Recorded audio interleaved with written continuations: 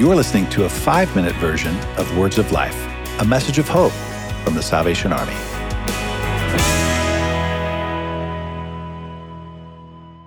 The great promise of God coming among humankind is beautifully summarized in Isaiah chapter 9, verses 6 through 7.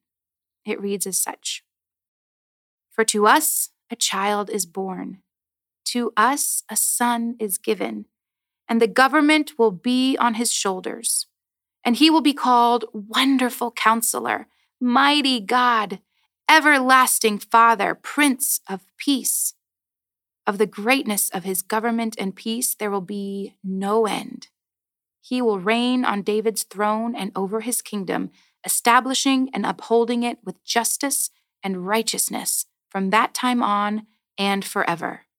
The zeal of the Lord Almighty will accomplish this." The child born will be the one who carries the government on his shoulders. He will be the counselor who is wonderful, God who is almighty, the eternal Father in human form, and the Sar Shalom, the Prince of Peace, who establishes peace with us and the Father through his ultimate payment for our sins. And then the promise progresses. The birth of Jesus Christ was remarkable, friends, but it was only a part of the promise. 30-some years later, there was death by crucifixion and resurrection to life. He ushered in the Holy Spirit so that we would have a partner on this earth, and through him, there has been a continual spreading of the gospel, this good news of Jesus Christ and his redeeming power all throughout the sin-sick world. The promise that would resolve the problem of sin and reverse the curse of the earth is being fulfilled, but it's not over yet.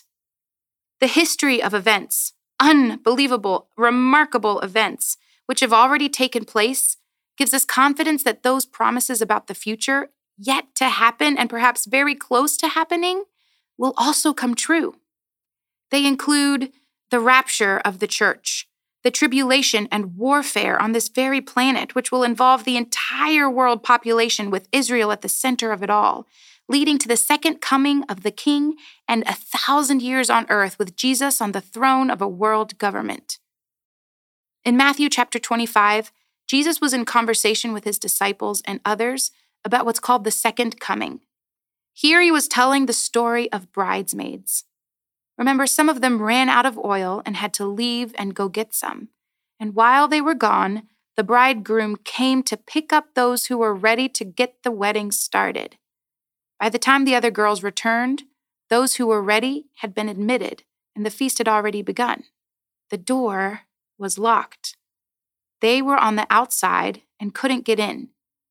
Jesus' comment in Matthew 25:13 was, "So you, too, must keep watch, for you don't know the day or hour of my return."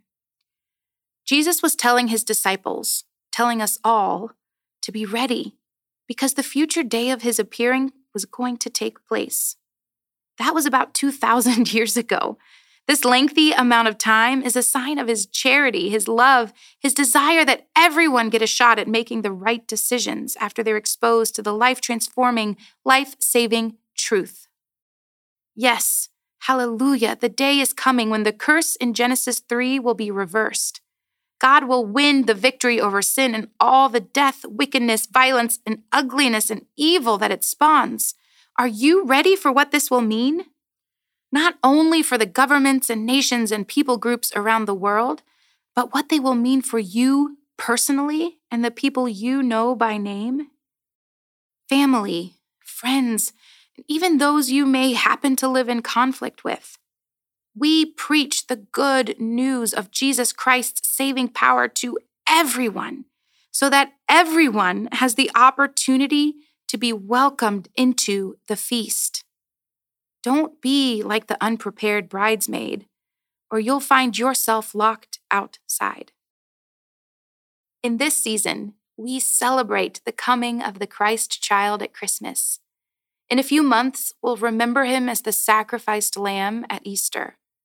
But be ready, always be ready.